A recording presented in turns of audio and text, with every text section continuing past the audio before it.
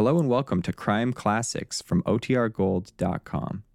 This episode will begin after a brief message from our sponsors. Good evening. This is Crime Classics. I am Thomas Hyland with another true story of crime. Listen. The sound of brace and bit boring into wood. Good wood, mahogany, a hard wood. And since this is 1821 and the tools weren't as finely tempered as they are today, a resisting wood. One needed to really lean into it. Give it muscle. Here's something. Water coming in at last. But how slowly. Just boring holes in the bottom of a ship. That's no way to scuttle it. Here's an axe.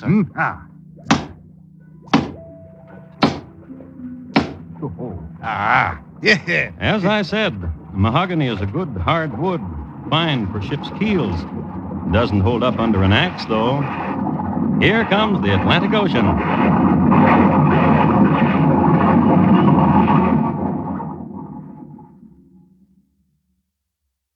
Tonight, my report to you on the good ship Jane, why she became Flotsam. Crime Classics, a series of true crime stories taken from the records and newspapers of every land, from every time. Your host each week, Mr. Thomas Hyland, connoisseur of crime, student of violence, and teller of murders. Now, once again, Mr. Thomas Hyland.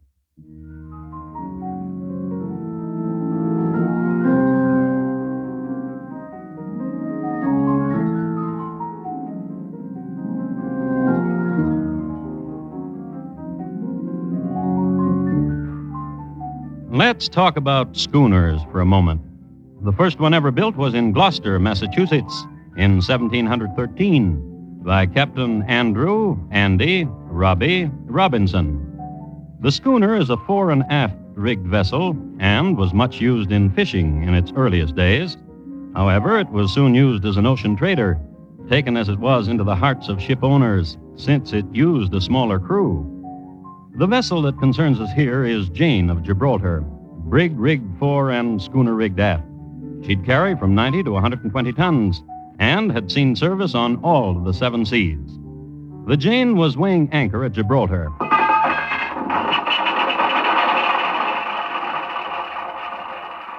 On her way to Brazil. Her captain was Thomas Johnson. Her cabin boy, a youth from Malta named Andrew Camelier. And in the captain's cabin, 10 pipes of sweet oil, 120 barrels of beeswax, 14 round jars of fine oil. Boy, Yes, Captain? how old are you, boy? 16, sir. You understand the promise I made to your father, boy? That I would return you a man? Yes, sir. Continue with the manifest, boy. 300 oblong jars of olives, 14 boxes of raisins, 19 bolts of silk. Boy, Yes, sir. your father said you were meek, too long, milk fat, and soft. We'll harden you, boy. Put leather where now there's down on your cheek. Shall I go on with Boy, Yes, sir. soften that blonde hair of yours with sea spray and muscle those thin arms. Boy, Yes, sir. what have you got in your hand? Your watch, sir. I know it's my watch. And I know it was right here on my desk a minute ago. Well, I fidget, sir. So your father told me. Put the watch down. Yes, sir. My father also gave me a book called Tales of the Ocean Never Sea. mind that. The one with the manifest. That's all except the dollars, sir. Read the manifest, boy. 6 18-gallon casks and one of about 9 and one of about 7 gallons. All filled with Spanish dollars to the number of 38,000. All the above to be delivered to Jose Miguel de Faria, Bahia, Brazil. You watch your P's and Q's, boy. Stop fidgeting! Yes, sir.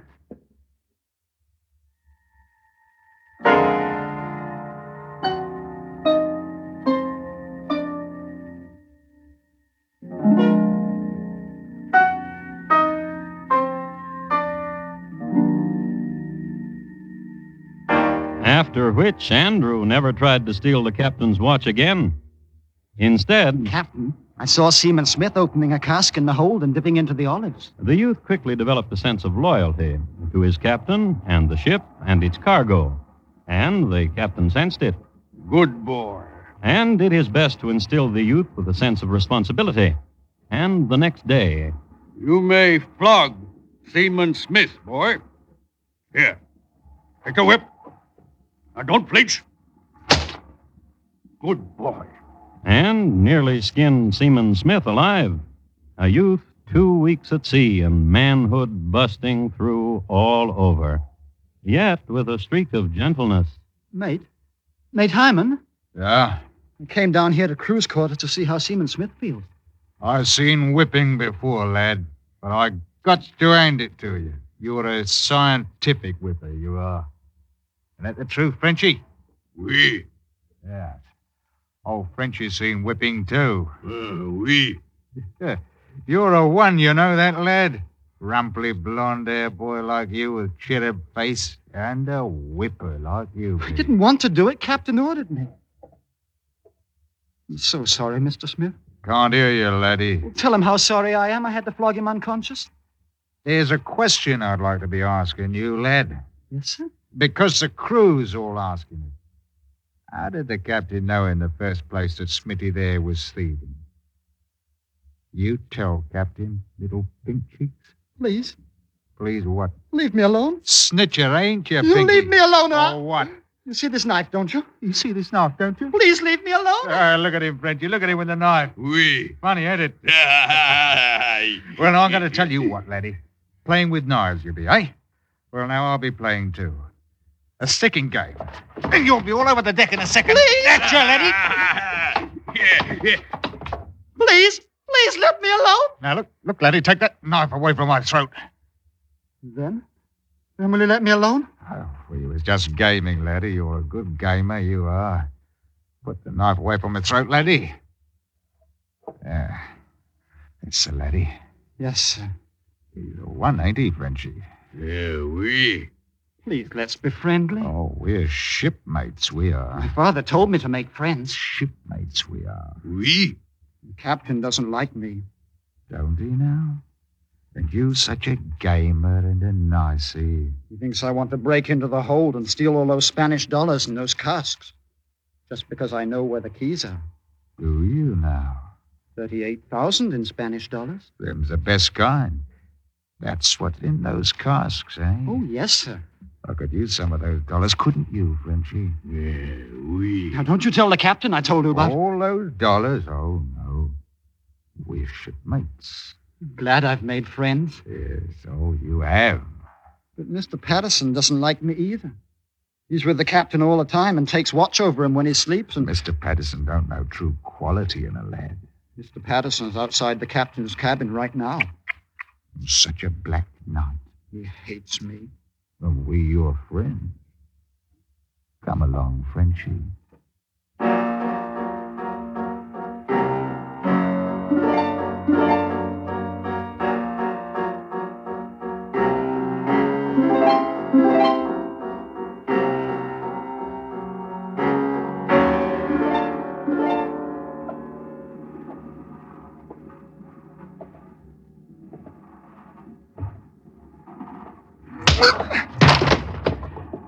Lad, there's your Mr. Patterson for you. Sleeping under the stars from a belaying pin. If he awakens, he'll raise an awful row. Oh, you know where that key is to the dollars, lad? Yes, but if Mr. Patterson wakes up... Frenchie, Oui. throw Mr. Patterson overboard. Oui. Wait! I read in the book it was called Tales of the Ocean Sea. How bad pirates used to tie iron to the legs of victims Oh. so they wouldn't float. So I bought a piece of iron along. Here it is. Frenchie, lash the iron to Mr. Patterson's leg so he won't float. Oui. Let's to see the captain now, lad. Yes, sir.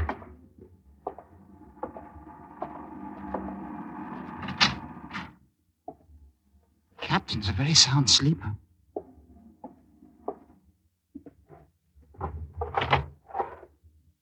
Here's his gun. Be careful how you point.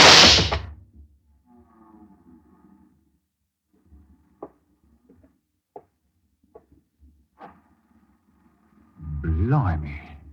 Shot the captain right between the eyes. That's what you did, lad.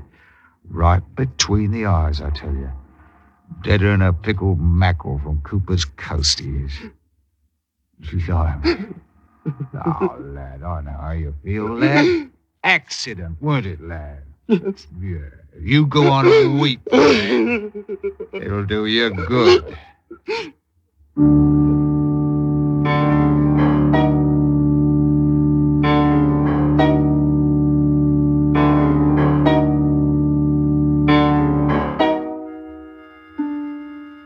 That night, Andrew cried his heart out. So forlorn was he for having shot his father's friend and his captain that he did not venture above deck. And that's where all the activity was. Here, tie this piece of iron to the captain's leg, Frenchy. Oui. And using a ship shank knot and a 25-pound weight, they prepared the captain for sinking. Sank him.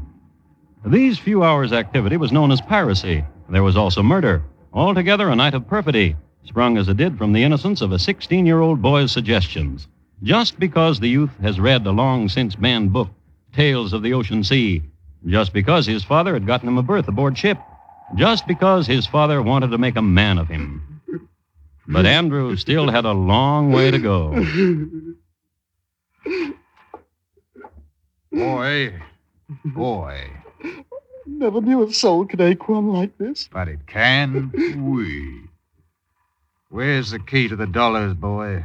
There. Beneath the captain's pillow. Frenchy. Oui. Now we'll fetch... Wait! Yes, lad. What did you do with the captain? As we did with Mr. Patterson. Now there are 8 of us. But Smitty cannot work. No, not since the flogging you give him. Have you noticed that Mr. Strawn is feeble and recovers poorly from his drinking? It's true. What are you saying, lad? Nothing. Frenchy, Oui. there are 8 of us now, but 2 of us ain't very useful. Ain't no sense having them around to divide those dollars with. Frenchy? Oui.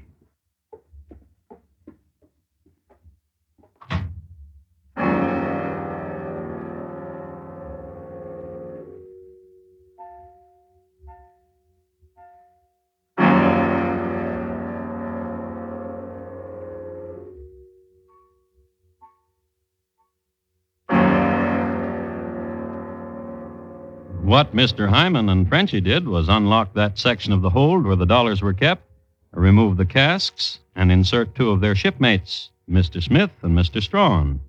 It was then that the lad Andrew appeared on deck. What are you going to do with those tar pots, Mr. Hyman? Fire them and lead the smoke into the hold where Smitty and Strawn are? Why, then they'd suffocate. Frenchy? Oui.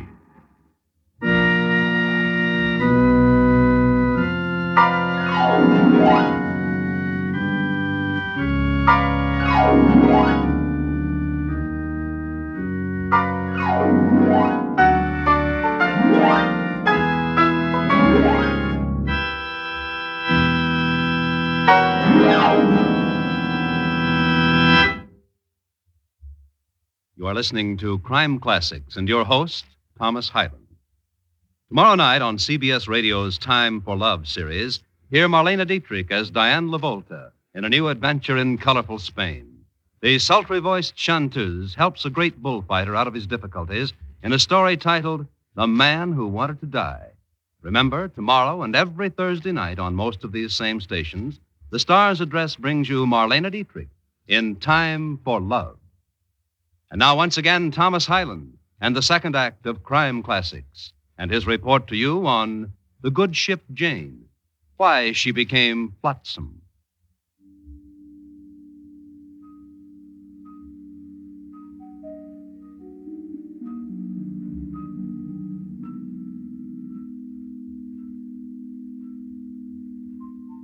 Some words about piracy. Next to being a sailor, being a pirate is man's oldest profession since he took to the sea. There is literature concerning this type of criminality, all the way back to the Phoenicians.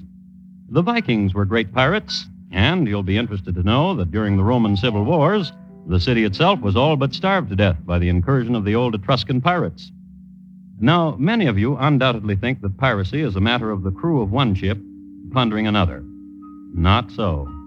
As far back as the plunder of the barkentine Athena in 1702, the Admiralty ruled that a crew which mutinies and murders its captain and plunders its cargo and steers the vessel off course, perhaps toward a different continent, a crew which does these things is lumped under the heading of pirates.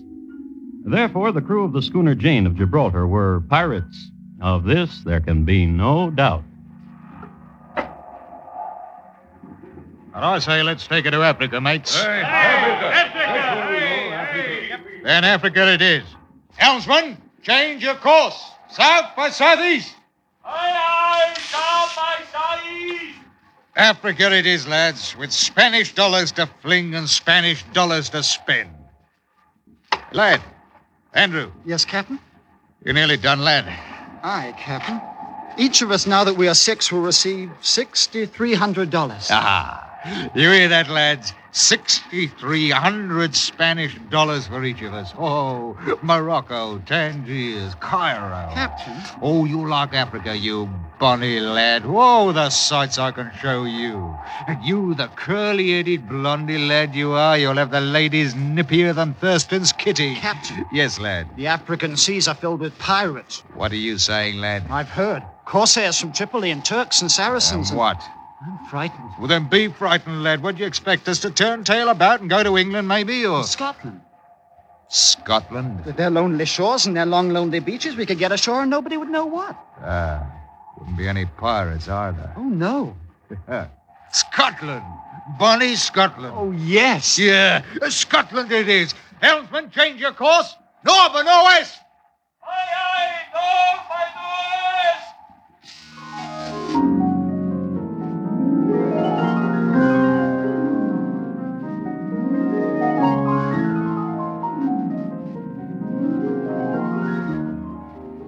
And they sailed in that direction for 17 days.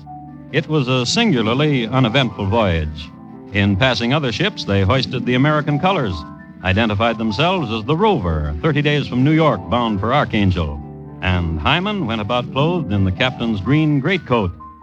The boy Andrew stayed below most of the trip, reading. But one day, when Hyman brought him his breakfast, the boy looked up from his book and he said, When are you going to give orders to scuttle the ship, Captain?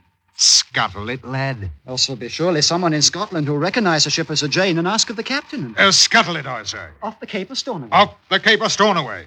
And 2 nights later, within sight of the Scottish coast at Stornoway, you remember, Hyman began to drill holes in the bottom of the boat.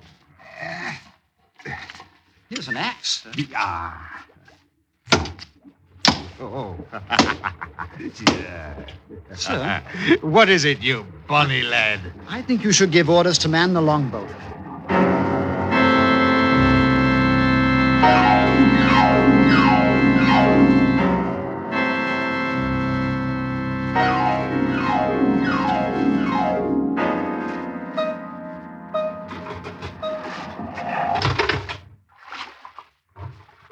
Oh, get your backs into it, men. You, what's the matter with you, Dora? Tide against us. We never make it shore. Pull! Pull, I tell you! There she go. There she go. Back! The oar. I lost me my oar. Catch. Catch she go. Ah, you stupid lumpsum. Dumber than Prescott's cymbal. Yeah, now, lad. Never. Oh, never. What are you saying, lad? You'll never get to shore. I'll drown and our chest of money will lie at the bottom of the sea. Oh, now, lad. The things you forced me to do, the terrible things. Lad. The awful things.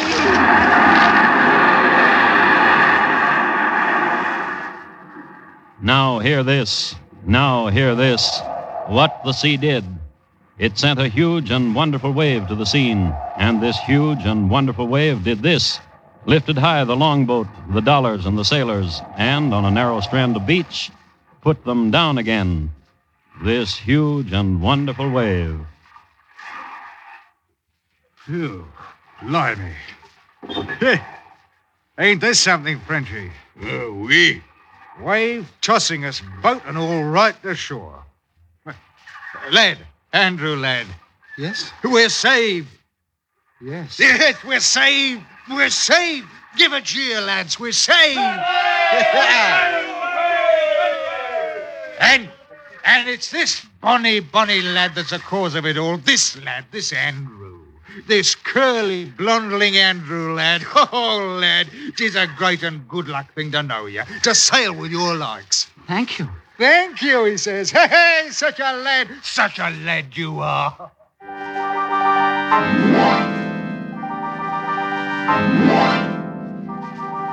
But the rest of that night was a terrible one.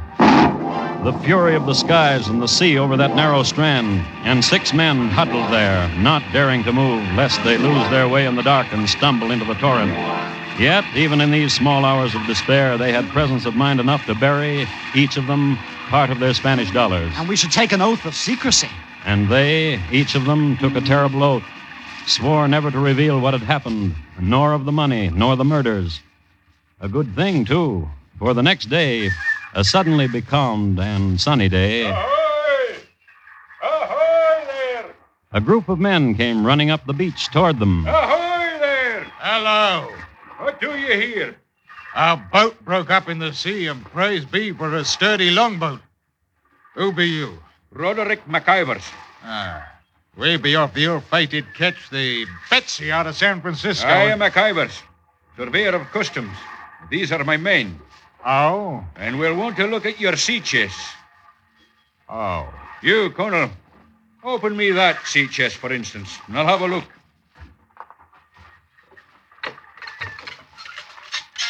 Now, we'll see.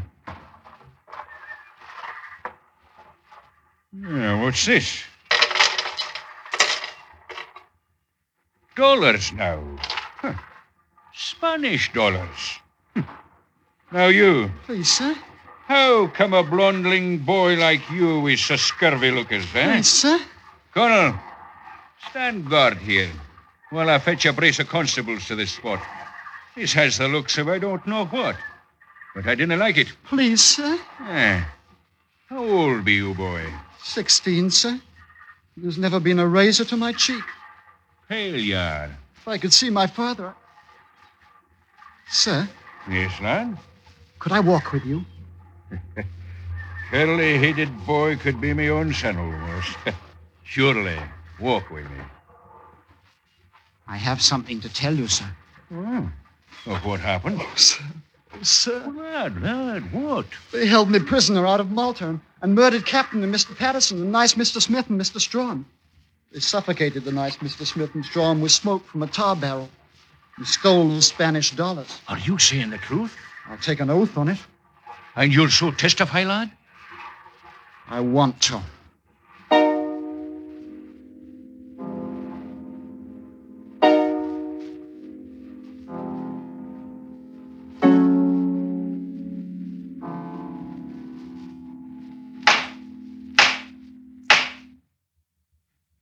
Go on, lad. Continue with your story. And I struggled with Mr. Hyman with the pistol, and he overcame me and killed Captain. And then? And had that one who we call Frenchie tie iron to Captain's leg and throw him overboard. And then? Suffocated 2 others with smoke from a tar barrel. How old are you, lad? 16. My father's far away in Malta. I must tell you, boy, as a father myself and as judge in the court of law, that ne'er have I witnessed such a courageous lad as you. You are as candid a witness as e'er appeared before me. Your manners are modest, and your statements are sincere and distinct. And it is to your due that justice is trying the case of these men, Peter Hyman and the Frenchman Francois Gautier. You may step down, boy.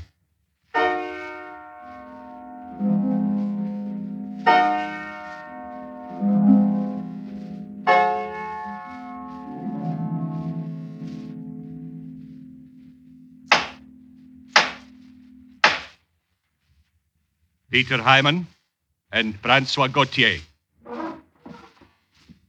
The rest of your crew has been dismissed as not guilty of the heinous crimes as charged. But the jury has found the two of you to be beasts of the sea and guilty as charged. Therefore, I announce to you the sentence of death, which will be forthwith put into execution. Though your crimes as charged be murder and piracy, to my mind your guilt is of a far greater kind. The scar is slashed across innocence, the innocence of that youth sitting there, gentle child of blondling curl, bravely hiding the scalding hurt. Vipers! And upon the second Wednesday of January next to come, you will be dead. I have here an account of the execution. The two men, Peter Hyman and Francois Gautier, ascended the drop at 20 minutes past 11. They remained on the platform for some minutes, being administered as they were by men of the cloth. But observers noted that neither one seemed to listen to prayers, nor did they repeat any supplications. Rather did they merely stand there and shake their heads as if, some observers say, they did not believe what was happening to them. In the pressing crowd of onlookers was seen Master Andrew Camelier, close to the front, smiling and bowing to those who recognized him. Andrew Camelier, I should tell you, never went back to Malta, nor to sea.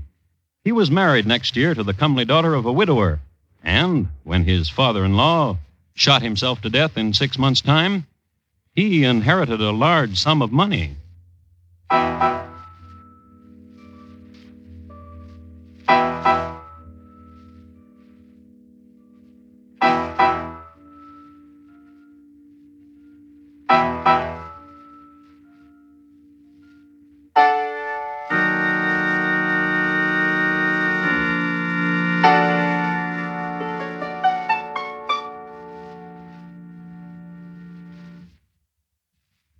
In just a moment, Thomas Hyland will tell you about next week's crime classic. The Good Ship Jane, tonight's crime classic, was adapted from the original court reports and newspaper accounts by Morton Fine and David Friedkin. The music was composed and conducted by Bernard Herrmann, and the program is produced and directed by Elliott Lewis. Thomas Hyland is portrayed on radio by Lou Merrill. In tonight's story, Gary Montgomery was heard as Andrew and Van Wright as Hyman. Featured in the cast were Herb Butterfield, Paul Frees, Steve Roberts, and William Johnstone. Bob Lamont speaking. Now, here again is Thomas Hyland. Next week, Suffolk, England, in the year 1676. We will concern ourselves at that time with a rousing croquet match, a fine old castle at stake, winner take all. It's listed in my files as Roger Nems, how he, though dead, won the game. Thank you. Good night. This coming Sunday, CBS Radio's Department of Public Affairs offers a documented progress report on the Negro in America, titled The High Mountain. Narrators will be William H. Hasty, United States Court of Appeals judge, and Admiral Alan G. Kirk. The same production team that brought you Bomb Target USA, 38th Parallel, USA Parole File 732, and other hard-hitting factual documents about life in America, now turns its attention on the High Mountain for a look at the progress and problems of the Negro in America.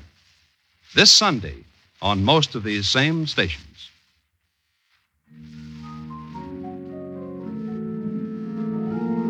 You hear America's favorite shows on the CBS Radio Network.